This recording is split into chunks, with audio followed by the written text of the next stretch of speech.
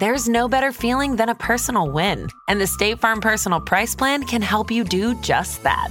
Talk to a State Farm agent today to learn how you can bundle and save with the Personal Price Plan. Like a good neighbor, State Farm is there. Prices are based on rating plans that vary by state. Coverage options are selected by the customer. Availability, amount of discounts and savings, and eligibility vary by state. This episode is brought to you by Liquid IV. In heart-pumping moments, you need hydration that can keep up. That's where Liquid IV comes in. Scientifically formulated to quickly replenish electrolytes and fluids lost from your well-earned sweat session. Hydrate your favorite mode of movement with Liquid IV, made with triple the electrolytes of the leading sports drink, plus 8 vitamins and nutrients. Also available and sugar-free. Tear, pour, live more. Visit liquidiv.com to learn more. Is it time to change your approach and switch to Air Supra, albuterol budesonide? Now you can virtually connect with a doctor to discuss your options and see if it's time to make a change. If appropriate, you may even be able to get a prescription for Air Supra the same day. Talk to a doctor today and see if Air Supra is right for you. Visit AirSupraConnect.com to connect with a provider. Hey, it's your host, Carter. I wanted to give you a little bit of a warning. Kids who are under the age of 13 might find some parts of our show a little bit scary, so listener discretion is advised. Now, enjoy the show. Benjamin! John, happy Christmas! Same to you. Come on in. The duck is almost ready to be served. It's Christmas 1799. And all over New York City, families are celebrating. Before we begin, let Thomas say grace. You don't have to embarrass the boy. He's old enough now. Go on, Thomas. See, you put too much pressure on him. Go on. Bless us, O Lord, for the gifts you have put on our table and for all who are gathered here with us. Amen. Amen. They're enjoying Christmas dinners. And good cheer. A toast to my friend Benjamin. We are so happy you could join us on this special day. Hear, hear! But at one home, there is no joy. At one table, there is an empty place. Is there any word? Nothing new. I can't think. I just hope. I believe. We're praying for her, Margaret. Because a young woman has been missing for 3 days. Since the night of December 22nd. Well, 1 day was surprising. 2 days was alarming. And 3, well... Is there anything more we can do? I keep waiting for her to walk through that door. So while the rest of Manhattan enjoys the holiday... What do you say, dear? Time for the Christmas pie? Is everyone ready? I'm so stuffed I couldn't eat another bite. Oh, I'm sure you could find room. And honors the spirit of the day. I must say, that was a wonderful feast you prepared. Thank you, sir. Here is 15 shillings for Christmas. Much appreciated, sir. One family is left to fear the worst. I can't give up hope. She's going to be all right. She has to be. I just want to see her smile one more time.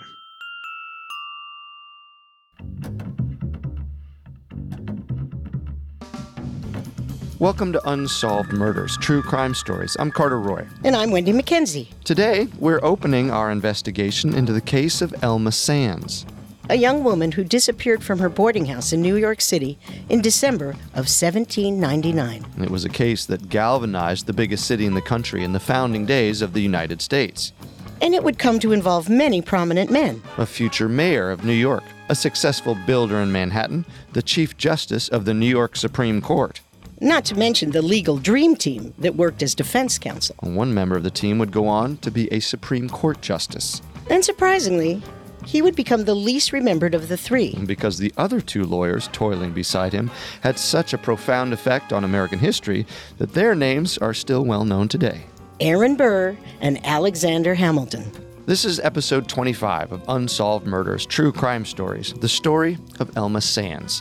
If you want to review an episode of Unsolved Murders or to hear our investigation into other cases, you can find them all on iTunes, Stitcher, SoundCloud, or any other podcast directory, as well as our website, parcast.com. That's parcast.com, spelled Parcast.com. And make sure you don't miss anything by subscribing to the podcast. Again, on iTunes, SoundCloud, Stitcher, or any other podcast directory. A new episode of Unsolved Murders is released every Tuesday. Don't forget to visit our Facebook page, Parcast, to join the conversation. And now, back to Elma Sands. She was born Gulielma Sands, but all her friends called her Elma. She lived at a boarding house in Greenwich Village that was run by her cousin Catherine and Catherine's husband, Elias Ring. Elma, can you give me a hand with the laundry? Sure, Aunt Catherine. In July of 1799, she met a new boarder, Levi Weeks. Hello, I'm Levi. Elma. Most pleased to meet you, Elma. Dinner is served promptly at 6. Looking forward to seeing you there. Levi was a carpenter who had moved down from New England. What brings you to New York City? I'm here to work for my brother, Ezra. Ezra Weeks, the builder. Is that supposed to impress me? He's only the biggest developer in all of New York. In that case, I'd really be impressed to meet your brother. It's true that Ezra Weeks was a wealthy and successful builder. Dare I say it? He might have been the Donald Trump of his day. Along with his other work, he designed Gracie Mansion, which is the official residence of New York's mayor. But his brother Levi had other designs in mind. Hello, Elma. Fancy meeting you here. I live here, as you do. Well, then perhaps we should get together sometime. However, it appears Elma was not the only object of Levi's affection. Margaret, that is a lovely dress. Why, thank you, Levi.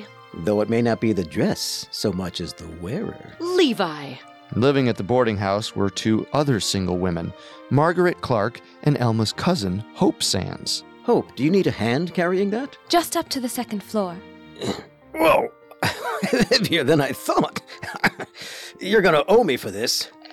Owe you what? Well, I'm sure we can work out something. What a scoundrel. But soon, Levi was concentrating his romantic efforts on Elma Sands. Tonight, Elma, it is our night. Shh!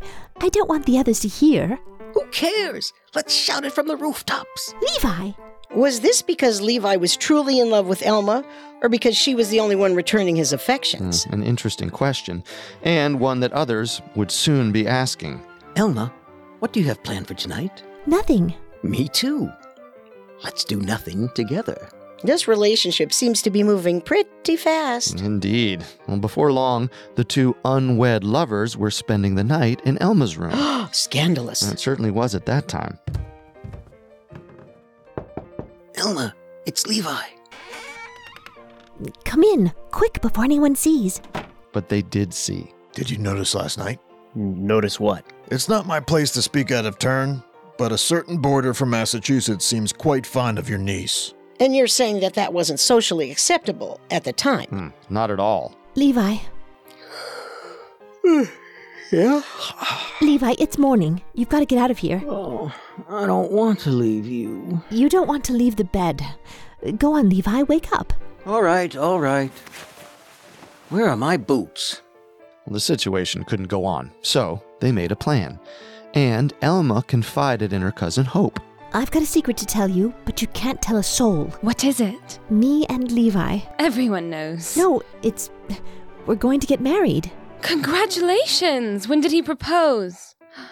Are you asking me to be your maid of honor? No, not like that. We're going to elope. Tonight. Tonight? Tonight. It was Sunday, December 22nd, 1799. That night, Elma's aunt, Catherine, saw her in her dress. My Elma, you are quite a sight. Stop, Aunt Catherine.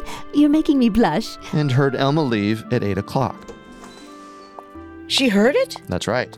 Catherine didn't actually see Elma leave, but she heard the door and assumed it was Elma leaving with Levi. But she didn't actually see it. No. Other witnesses said they saw Elma that night in a one-horse sleigh with two men. And did Levi own a one-horse sleigh? His brother Ezra did. Later that night, Levi returned to the boarding house, alone. Hello, Catherine. I'm home. Where's Elma? Oh, she's here, isn't she? No, she's not. At 10 o'clock? What is she doing out so late? I thought she was with you. No, I was at my brother's. But I was spending the evening there. Where is Elma? This isn't like her. I don't trust Levi. Neither did Catherine Sands. I heard the horse and carriage for you and Elma. I'm sorry, ma'am, but you are mistaken. But regardless of her thoughts or suspicions, she could not change the unalterable fact. Elma Sands was missing. We'll return to our story in just a moment from the Parcast Network. This episode is brought to you by Etsy. Sound the gifting panic alarm. You need to get an amazing gift. Wait, no, the perfect gift. Relax. Now you can use gift mode on Etsy. Gift mode on Etsy takes the stress out of gifting, so you can find the perfect item for anyone and any occasion. It's easy. Just tap or click gift mode on your Etsy app or Etsy.com. Then answer a few short questions about who you're shopping for and what they like. And gift mode instantly gives you curated gift ideas based on hundreds of personas. Now it's simple to find gifts made by independent sellers for all the people in your life. So whether you need a housewarming gift for the new homeowner or a birthday present for the pickleballer, Gift Mode has you covered. Need to find the perfect gift? Don't panic. Try Gift Mode on Etsy now. At IKEA, your dream home is a blue bag away. No matter the size of your space or budget, we've got everything you need to turn your dreams into reality. And now with new lower prices on hundreds of our most popular products, bringing the dream home is even easier. Like the gray Strandom wing chair. Was $369, now $299. And the IKEA Plus 365 9-piece cookware set was $129.99, now $89.99. And hundreds more. Shop new lower prices at IKEA-USA.com today. And now, back to our story. Elma Sands disappeared on the night of December 22nd, 3 days before Christmas. Of course, Christmas was a lot different in 1799 than it is for us today. Oh, you mean they weren't shopping at Amazon, setting up the elf on the shelf and watching It's a Wonderful Life? No. There have actually been celebrations around the winter solstice for thousands of years. Even before the birth of Christ. Well, in Scandinavia, the Norse celebrated from the winter solstice on December 21st through January with what they called Yule. In recognition of the return of the sun, fathers and sons would bring home large logs which they would set on fire. Then they would party until the fire went out. And that's where we get the tradition of the Yule log. Exactly. And the Romans had their own celebration, Saturnalia, which honored Saturn, the god of agriculture. And weren't the Romans always celebrating? It does seem like it. The party would last for over a month, where food and drink were plentiful and hedonism reigned. To Caesar! In other words, the first office Christmas party. Yeah, it wasn't until the 4th century that Pope Julius decreed that December 25th would commemorate the birth of Jesus. Which essentially brought the pagan holidays under the umbrella of Christianity. And by the Middle Ages, Christianity was the biggest game in town. People would go to church on Christmas and then let loose in a bacchanalia that rivaled today's Mardi Gras. All they were missing were the beads. But there was a backlash in the early 17th century with the rise of a new strain of Puritanism. We need to end this Christmas madness. And in England, there was a battle between those who wanted the party holiday and those who decried the decadence. And in America? Well, America inherited the divisions from England.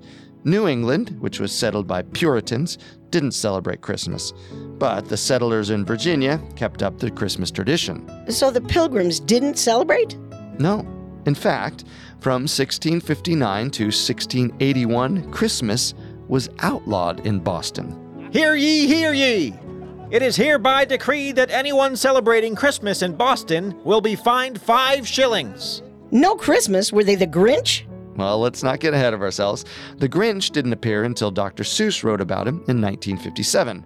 Well, even Scrooge, bah humbug, wasn't around until Charles Dickens wrote A Christmas Carol in 1843. Which was decades away. Well, keep in mind, Christmas didn't even become a national holiday in the United States until 1870, which was after the Civil War. And what about Hanukkah? Yes. Well, the Jewish people who lived in America celebrated Hanukkah, but a few things to keep in mind. The Jewish population in the United States was small in 1799. Which is not surprising because this was before the waves of immigration of the 19th and 20th century. Well, what might be surprising is where the Jewish people lived. Where? Well, until 1840, the place that had the largest number of Jewish people in North America was Charleston, South Carolina. Charleston? I never would have guessed. Also, Hanukkah in 1799, much like Christmas, was more a religious observance than a public spectacle. Come, Jacob. Let us light the menorah. And finally, Hanukkah was not one of the more important events in the Jewish calendar. And it's only in recent times, as Christmas has become all-encompassing, that Hanukkah has also gotten bigger. As a Jewish counterpoint. Yeah, exactly. But going back to Christmas in 1799. I get it. There weren't Christmas carolers roaming the streets and a big display in the window at Macy's. Well, there were Christmas carols, but they were part of church services, as established by St. Francis of Assisi in the 12th century.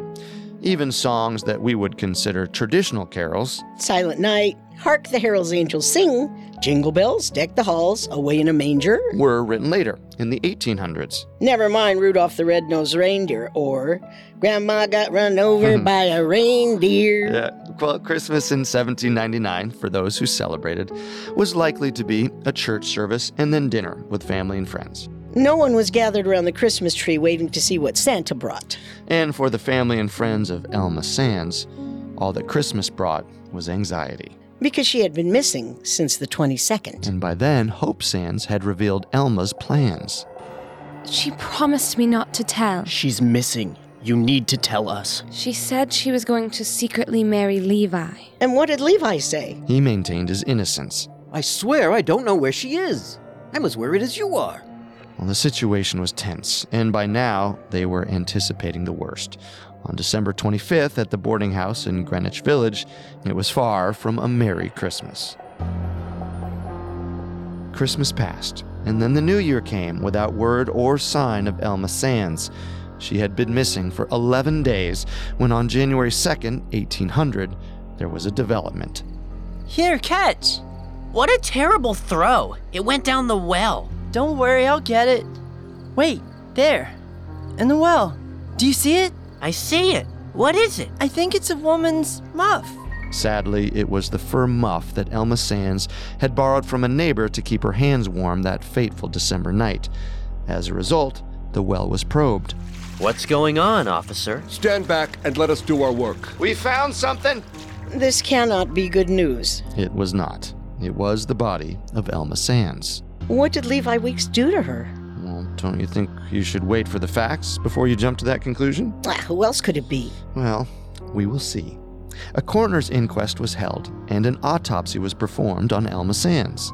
After my full examination, I have determined that the cause of death was drowning. And what was the condition of the body? There were marks around the neck consistent with strangulation. And forgive me for being so indelicate, sir, but was she in a family way? No, she was not pregnant.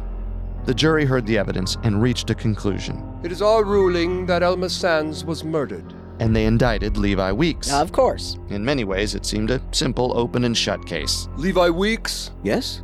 You're under the arrest for the murder of Elma Sands. But perhaps it would not be so simple.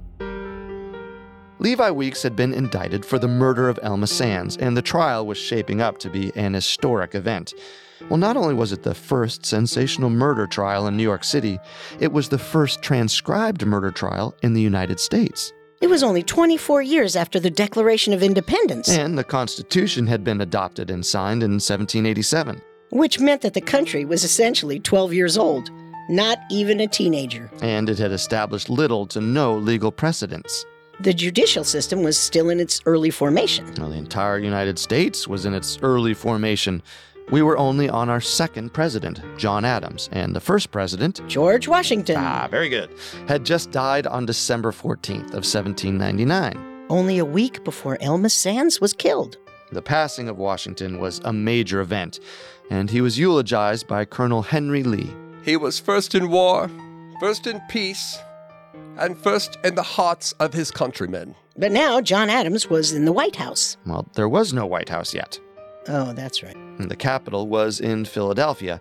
It didn't move to Washington, D.C. until June of 1800. Still, New York was the biggest city, right? Yes, but the country was very much an agrarian society. We were a country of farmers. The population in 1800 was 5.3 million, but only 6% lived in the cities. New York, which was the largest city, only had 60,000 people. Only 60,000. Well, just to put that in perspective, the current capacity of Giants Stadium is 82,000. So you could put the entire population of New York City in 1800 in the Meadowlands today, and it would still be over a quarter empty.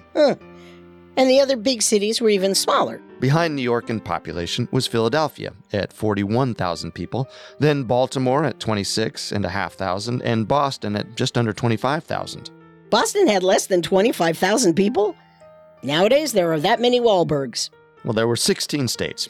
The original 13, along with Vermont, Kentucky, and Tennessee. And the original 13 were? Delaware, Pennsylvania, New Jersey, Georgia, Connecticut, Massachusetts, Maryland, South Carolina, New Hampshire, Virginia, New York, North Carolina, and Rhode Island. Ooh, and no breath. Impressive. Well, you didn't think you were going to trip me up, did you? And then there were the dubious historical realities. Women, of course, did not have the right to vote. Mm-hmm. And of the 5.3 million people living in the U.S. in 1800, almost 900,000 of those were slaves. So that's the context of the time when Levi Weeks was indicted. Mm-hmm. In colonial times, criminal defendants did not have the right to counsel, but with the judge's permission could discuss points of law with an attorney. Your Honor, if it pleases the court, I'd like a moment to confer with my client. That would change with Levi Weeks. He was able to assemble a dream team of prominent defense lawyers. So maybe exceptions were being made because he had wealth and connections. Or maybe the country was starting to live up to its ideals that everyone is entitled to a lawyer. Fair point. But even with his dream team, Levi Weeks was facing an uphill battle. All the pretrial publicity had contaminated the jury pool. First, before the funeral, the body of Elma Sands was put on public display at the boarding house. Such a tragedy. My condolences on your loss. The crowd grew so big inside the house that eventually the open casket was moved to the street. Stand back! Let us pass! Where thousands of mourners would pay their respects. Thousands? Thousands. There she is. It's such a shame. I hope whoever did this pays for what he did. Then the story that Levi was going to marry Elma the night she disappeared made it into the newspapers, including the New York Gazette and General Advertiser. But alas, little did she suspect that the arrangements she had been making with so much care would direct her to that bourne from which no traveler returns. At the same time, Richard Croucher, who lived at the boarding house, had started a whisper campaign. Have you heard the latest? No. The girl, Elma Sands. She was killed by Levi Weeks. Really? How can you be so sure? Trust me. I saw them at the boarding house. They were close. He wanted out, so she had to go. But to kill her? He had a guy from New Jersey help him. Nobody's supposed to know this, but the accomplice already confessed. Handbills were published, possibly by Croucher himself, implying Weeks' guilt. Handbills? Leaflets that were distributed on the street. Well, it was the 1800 version of the news feed on Facebook. Levi wasn't able to tweet that he was innocent. Well, he was certainly at a disadvantage. So much so that it was only natural to ask the question. Was the trial just going to be a formality that confirmed what everyone already knew, that Levi Weeks was guilty? As he went on trial for his life, Levi Weeks assembled what was called a dream team of defense lawyers. Just like the OJ trial. Except this was the original dream team, and it happened 195 years before OJ. Well, still, there were obvious parallels. A wealthy and well-connected defendant accused of killing a former lover. And the trial dominated the media. Exclusive coverage! People versus Levi Weeks! It was the first murder trial that was editorialized in the New York newspapers. If we want our city to be safe, should not those who perpetrate such dishonorable acts, especially against a poor defenseless woman, be punished most severely? Sex, money, murder, it all sells. Well, the first member of the dream team was Henry Brockholst Livingston. Well, that's certainly a name. Henry Brockholst Livingston was a Princeton graduate, then known as the College of New Jersey. He served as an American Revolutionary War officer, passed the bar in 1783, and was now in private practice. Members of the jury, remember there are two sides to every case, and I ask you to keep an open mind when you hear the prosecution's side until we have time to present our defense. That is your sworn duty. After this trial, he would go on to serve as a justice on the New York Court of Appeals, and then he would be nominated by Thomas Jefferson to the highest court in the land, the Supreme Court. He served 16 years as an associate justice. So he was obviously a talented and well-regarded lawyer. Yes. Well, the second member of the dream team was Aaron Burr. An interesting character. Well, no doubt. Another Princeton grad, another Revolutionary War officer. Burr had already served as a senator from New York, but now he was working as a defense lawyer in New York. A politician turned lawyer. Now there's a man you can trust. Actually, he was still deeply involved in politics. Only 4 years before, he had run for president. And later that year, he would run for president again. If we are to break the Virginia coalition, I need your support. Can I count on your vote? And though Burr would lose to Thomas Jefferson, he would end up as the vice president of the United States. So we have a future Supreme Court justice and a future vice president. How could the third member of the team top that? The third member was Alexander Hamilton. The Alexander Hamilton. Yes, the Alexander Hamilton, the founding father, the first secretary of the Treasury, the face of the $10 bill. The guy from the Broadway musical. That too.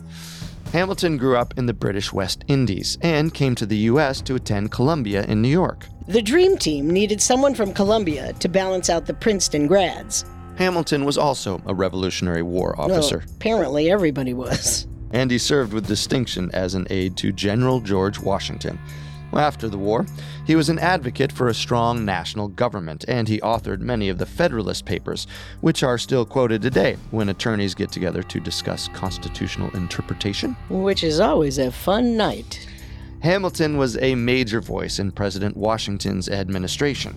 Because not only was he close with Washington, but he served in the cabinet as the Secretary of the Treasury. And back then, the cabinet was only 4 officials: the Secretary of State, the Attorney General, the Secretary of War, and the Secretary of the Treasury. Even the Vice President didn't attend cabinet meetings. It was a productive term for Hamilton at Treasury. Chief among his achievements was establishing a national bank for the country. But how does a man that powerful and high up in the government end up in a criminal court defending a murderer? Yeah, accused murderer. Oh, whatever. After his stint at Treasury, he returned to the practice of law in New York. And why was he working with Aaron Burr when they were rivals? Yes, they were definitely rivals. It's like Katy Perry and Taylor Swift making an album together. I admit, it was an unlikely choice given their history. Among other offenses, Burr blamed Hamilton for him losing his Senate seat. It's your fault, Hamilton. It was the voters who decided. But you spoke out so forcefully against me, it tainted the whole election. Still, they came together for this trial. And one big reason was because of the defendant's brother, Ezra Weeks. Oh yeah, I'm sure he was paying them very handsomely. Well, not only that, but Ezra actually had connections to Burr and Hamilton because he was doing work for both men. That's one way to make sure your contractor stays on schedule. Defend his brother in a murder trial. Ezra Weeks was constructing the wooden piping for Burr's Manhattan Company, which supplied water to homes in the city. He was also building a country house called The Grange for Alexander Hamilton in Harlem Heights in Upper Manhattan. So they were all tied together. Well, and just in case that wasn't incestuous enough, Hamilton's country house, The Grange, was being built to rival Richmond Hill, the country home of, you guessed it, Aaron Burr. Burr and Hamilton. Even their country homes were rivals. But it wasn't only the defense team who had big names.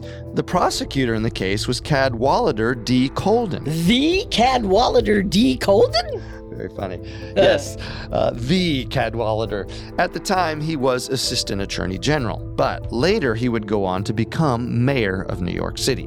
Well, it's great that all the lawyers on the case would go on to further success. But aren't we forgetting someone here? Gulielma Sands. She was the victim. Indeed she was. And as the people, noteworthy and otherwise, gathered in the courtroom that March, less than 2 months after Elma's body had been found at the well, there was one question on everyone's mind. Would her killer be brought to justice?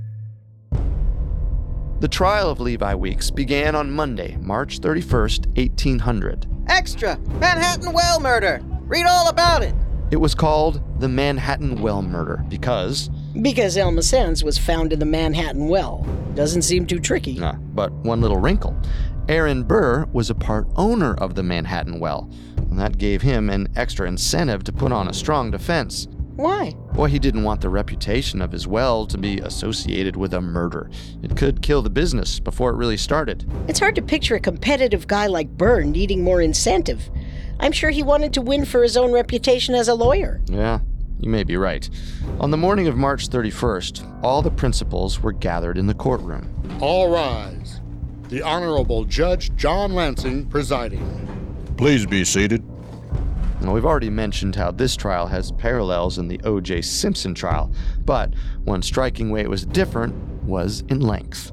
The O.J. trial took more than 8 months. The trial of Levi Weeks only took 2 days. 2 days? But they were long days.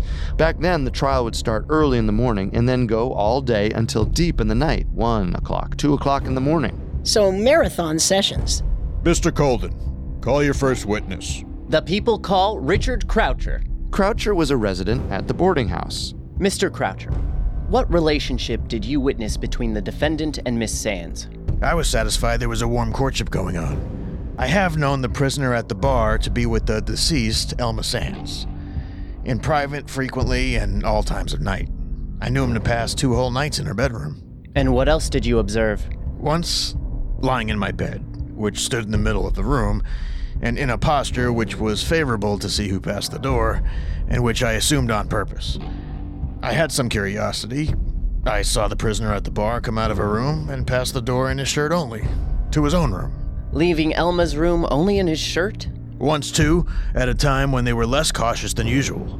I saw them in a very intimate situation. Order in the court. The case the prosecutor presented was circumstantial. Lots of cases are circumstantial. That doesn't necessarily mean weak. Colden made the links between Sands and Weeks. Elma told me that she and Mr. Weeks were going to be married. The night of the 22nd. She told me they were going to elope that very night. And tried to put them together in a sleigh on the night of her disappearance. On the night of December 22nd, what did you see? I saw a wooden sleigh with 2 men and a woman on the street, driving near the well. And he established a timeline for the murder. A little after 9 o'clock, I heard the cry in the direction of the well. It was coming from a woman who was in distress. When I got nearer to the well, I heard a second cry, but not as loud as the first, as if smothered. But often the witnesses for the prosecution... On the Sunday night the girl went missing, I heard the voice of a woman cry out, "Lord, have mercy on me. What shall I do? Help me." Gave testimony that was helpful to the defense. How near do you live to the well? It is 100 yards away. Was there snow on the ground? Yes. And did you see any sign of a sleigh there? No. The sleigh was important to the prosecution because it meant that Elma was not alone, and one defense theory, that Elma had committed suicide, wouldn't make sense. But this man just testified the woman was alone and cried out, which fit perfectly into the suicide theory. Well, at times, the long parade of witnesses told different stories that may or may not be relevant. And the defense was able to effectively cross-examine several witnesses. Are you sure this happened before Christmas? It might have been before, it might have been after. Well, there was also the fact that the streets of New York in 1799 were very dark at night. The whale oil lamps that lit the streets had been in place for decades, and the accumulated soot made them ineffective. Many had burnt out and were not replaced. Which muddied some of the testimony. At that distance, at that time of night, could you see her face? No. Then how do you know it was Elma? It was her shape. The prosecutor even messed up in calling the boys who found the muff at the well to testify because they could not read or understand what an oath was and were thus deemed incompetent. Which was a major embarrassment to the assistant attorney general. The trial dragged on until 1:30 in the morning, and the jury requested a recess because they were falling asleep. Although the court is reluctant to do so, we will adjourn until 10 o'clock in the morning. Constables, please keep the jurors together in some quiet and convenient place, and I will send 2 more to make sure they get whatever refreshments they want.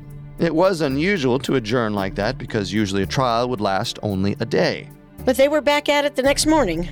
The prosecution had concluded. We have a steady stream of witnesses. Are they all conspiring to railroad the defendant? A positive allegation may be founded in mistake, or what is too common, in the perjury of the witness. But circumstances cannot lie, and a long chain of well-connected, fabricated circumstances requires an ingenuity and skill rarely to be met with. And the defense went to work. First up was Aaron Burr. Gentlemen of the jury, I know well the public is clamoring for justice in this case, but justice means a just result. I beg you to have the fortitude to withstand any outside pressure and decide the case on its merits, on its facts. His first line of attack was on Elma Sands' reputation. You were a boarder at the boarding house, were you not? I was. We have heard testimony about Mr. Weeks entering her room. I did not witness that, but I did see others. Others? Yes. I saw a man enter once. Not Mr. Weeks. The very first American slut-shaming. Elias Ring also entered the room at all hours of the night. He could have easily been responsible for harming Elma and then disposing of the body. The defense also introduced medical testimony. Doctor, how did you prepare for your appearance in court today? I examined the body and the reports from the coroner's inquest. And what did you find? It is my conclusion that her death was a suicide, and her injuries were caused by the fall down the well. And then it was Alexander Hamilton's turn. He called witnesses to provide an alibi for Levi Weeks. State your name for the record. I am Ezra Weeks. And what were you doing the night of December 22nd? I was at my home with my wife and my brother, Levi. Well, of course his brother's gonna back him up. And then there were the character witnesses. I've known Levi for years. I've never known him to be anything but gentle and kind. A man of integrity. Big deal. Every murderer can find somebody in his life who says he was an angel. Well, the defense also explored their suicide theory.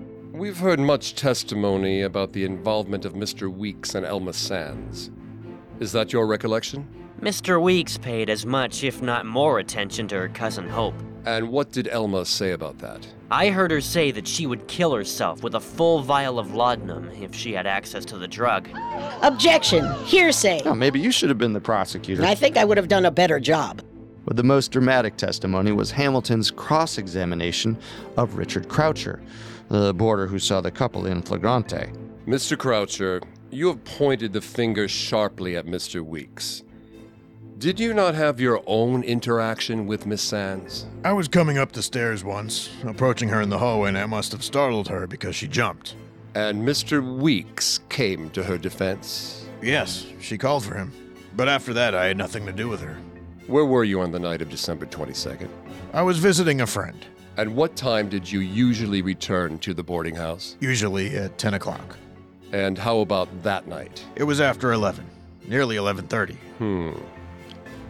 And on your way home, did you pass by the well? I took the normal route home. So, you were out extra late that night, passing by the well, and saw a woman who scorned you for another. No. It isn't reflected in the court record, but later, people claim that Hamilton held up a candelabra. By then it was late at night, and the courtroom was lit by candles. Hamilton held up a candelabra to the face of Richard Croucher. I have special reasons, deep reasons. Reasons that I dare not express. Reason that, when the real culprit is detected and placed before the court, will then be understood. The jury will mark every muscle of his face, every motion of his eye. I conjure you to look through the man's countenance to his conscience. Behold the face of the real murderer. Sounds like that might be an embellishment. It might. Later on, Burr would claim that he was the one who held up the candelabra, and biographies of both men attribute the stunt to them. Burr and Hamilton, even in their biographies, they're rivals. At 2:25 in the morning, testimony finally concluded, and the prosecutor approached the judge. Your Honor, I request another recess until morning. At such time, I will give my closing argument. But the judge denied it. No. The hour of the decision is at hand. The case of People versus Levi Weeks was about to go to the jury. Our story will continue in a moment after a brief message. The longest field goal ever attempted is 76 yards. The longest field goal ever missed? Also 76 yards. Why bring this up? Because knowing your limits matters, both when you're kicking a field goal and when you gamble. Betting more than you're comfortable with is like trying a 70-yard field goal. It probably won't go well. So set a limit when you gamble and stick to it. Want more helpful tips like this? Go to keepitfunohio.com for games, quizzes, and lots of ways to keep your gambling from getting out of hand. The most exciting part of a vacation stay at a home rental? Easy. It's being greeted upon arrival with a rusted lockbox affixed to the underside of a stranger's condo. Yeah, you simply twist knobs, click gears, jiggle it, and then rip it off its moorings, and voila! Your prize is a key to a questionable home rental and maybe tetanus. When you just want to get your vacation started by actually getting into your room, it matters where you stay. At Hilton, we deliver your key right to your phone on the Hilton Honors app. Hilton, for the stay. And now, Let's continue our story. After the defense rested in the case of People vs. Levi Weeks, Judge Lansing himself addressed the jury. Members of the jury, I instruct you to acknowledge that the state has failed to present its case and has not adequately connected all of its circumstantial evidence. Wait, the judge himself is telling the jury the prosecution hasn't met its burden? Yes. This system is rigged. I will now let you retire to your deliberations. After the judge just told the jury that the state hadn't made its case, was it worth having a deliberation? Well, it only took 5 minutes. 5 minutes? I deliberated longer over what I wanted for breakfast this morning. Members of the jury, on the charge of murder in the first degree, how say you? We find the defendant not guilty. Ooh, big surprise. After the reading of the verdict, the courtroom cheered. Mr. Weeks, you are free to go. Extra! Levi Weeks acquitted! All that's missing is Levi Weeks going on Larry King Live to say he's going to spend the rest of his life searching for the real killer. You seem awfully sure that Levi's guilty. Oh, there's no doubt in my mind. Well, haven't you ever heard the expression, better to let 100 guilty men go free than to convict one innocent man? But he wasn't innocent. And others at the time shared that view. Well, a fat lot of good that does us. Well, if it gives you any consolation, the aftermath of the trial was not without its complications for Levi Weeks. After Levi Weeks had been acquitted at his murder trial, thanks to the clever lawyering of Aaron Burr, Alexander Hamilton, and that other guy, Henry Brockholst Livingston, Levi and his brother Ezra thought life would go back to normal. Ezra, we're having a party next week. We'd be delighted to have you there. It sounds splendid. Care if I bring a guest? Not at all. Your wife? Actually, I was thinking about bringing my brother Levi. Oh. Is there a problem? I don't think that would be... On second thought, we may not have room for a guest. I should really clear this with my wife first. But society was not so quick to forgive and forget. Hey, are you Levi Weeks? I am. Murderer. You're a lying murderer. It was a time when public shame carried a real price. Ezra Weeks even approached one of the court reporters who made a transcript of the trial. This line here, I will make no statement as to the guilt or innocence of the defendant. I'll give you $500 to remove that sentence. I won't do that. In that case, I will buy up the entire run of this transcript for $1,500. Nope, I can't do that. So at least one person couldn't be bought by Ezra Weeks. And the public condemnation proved to be too much for his brother Levi. I can't stay in the city anymore. But where will you go? I need to find a place. Far away. First, Levi moved to Deerfield, Massachusetts, but the story followed him there. Then it was off to Cincinnati, Ohio, and Lexington, Kentucky, before he finally settled in Natchez, Mississippi. I know you want me to think that's a punishment, having to run away to escape his past. All the way to the deep south. But he had a life in Natchez. That's true. He became an architect, got married, and had 3 kids. I just think he got off easy. The other people involved in the trial moved on as well. There were the lawyers. Well, we know the Cadwallader D. Colden went on to become mayor, even though he blew the prosecution's case. Henry Livingston was named to the Supreme Court. And Aaron Burr became vice president. And then there was Hamilton. He not only got a musical, but a song in the show. Non-stop references this very trial. But it wasn't all roses. There was a moment when Catherine Ring, Elma's aunt, confronted Alexander Hamilton outside the courtroom. Mr. Hamilton, Mr. Hamilton. Yes, ma'am? I hope you die a horrible death. And as fate would have it, she got her wish. At the hands of Aaron Burr, no less. His old co-counsel. The bitter feelings between Burr and Hamilton, put aside for the trial of Levi Weeks, popped back up. The final straw for Burr was his belief that Hamilton destroyed his chance at being elected governor of New York in 1804. I challenge you to a duel. On my honor, I accept. Usually, a challenge to a duel was a chance for the 2 parties to get together to work out their differences. But the differences between Burr and Hamilton were so profound, they couldn't be reconciled. Well, on the morning of July 11th, 1804, the men and their seconds rode out to Weehawken, New Jersey. Dueling was illegal, but they felt New Jersey was less likely to enforce the law than New York. Gentlemen, you will now ready your weapons in full view of your opponent. It seems crazy to us that they actually went through with it. All parties, advance to your stations. But they continued on through each step, adhering to the rigid code of conduct and the rules that they had agreed to. Mr. Burr, have you readied yourself? Aye.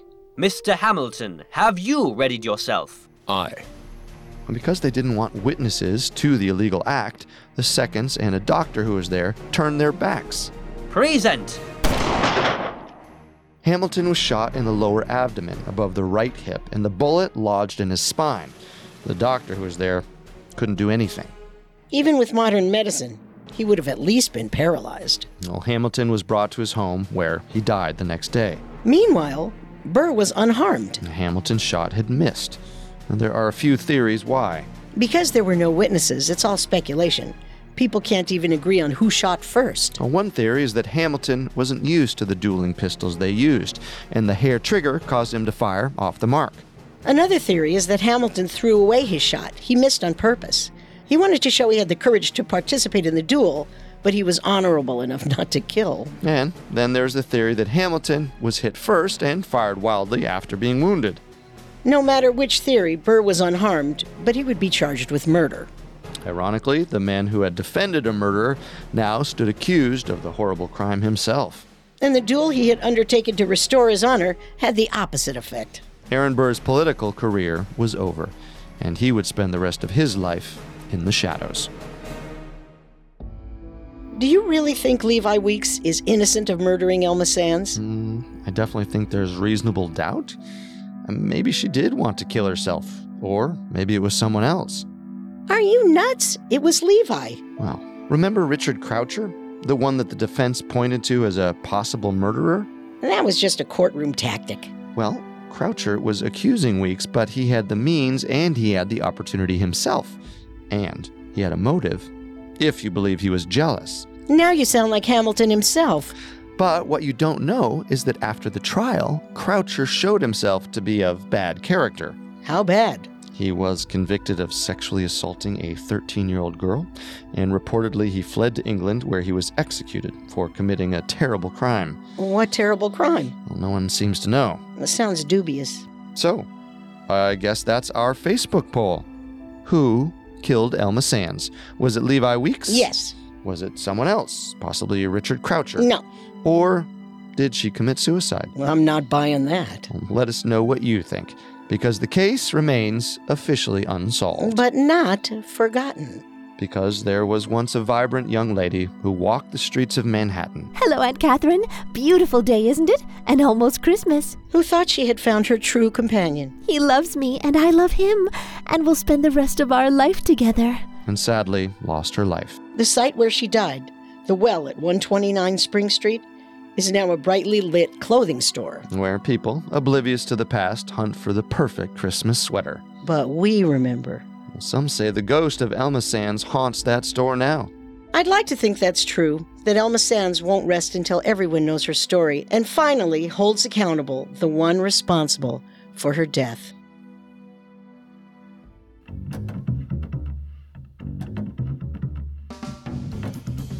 Don't forget to subscribe to Unsolved Murders on iTunes, SoundCloud, Stitcher, or any other podcast directory, or through our website, parcast.com. That's parcast.com.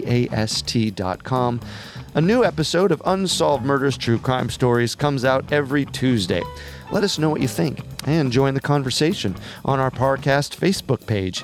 You can tweet us at Parcast Network. That's PARCAST Network.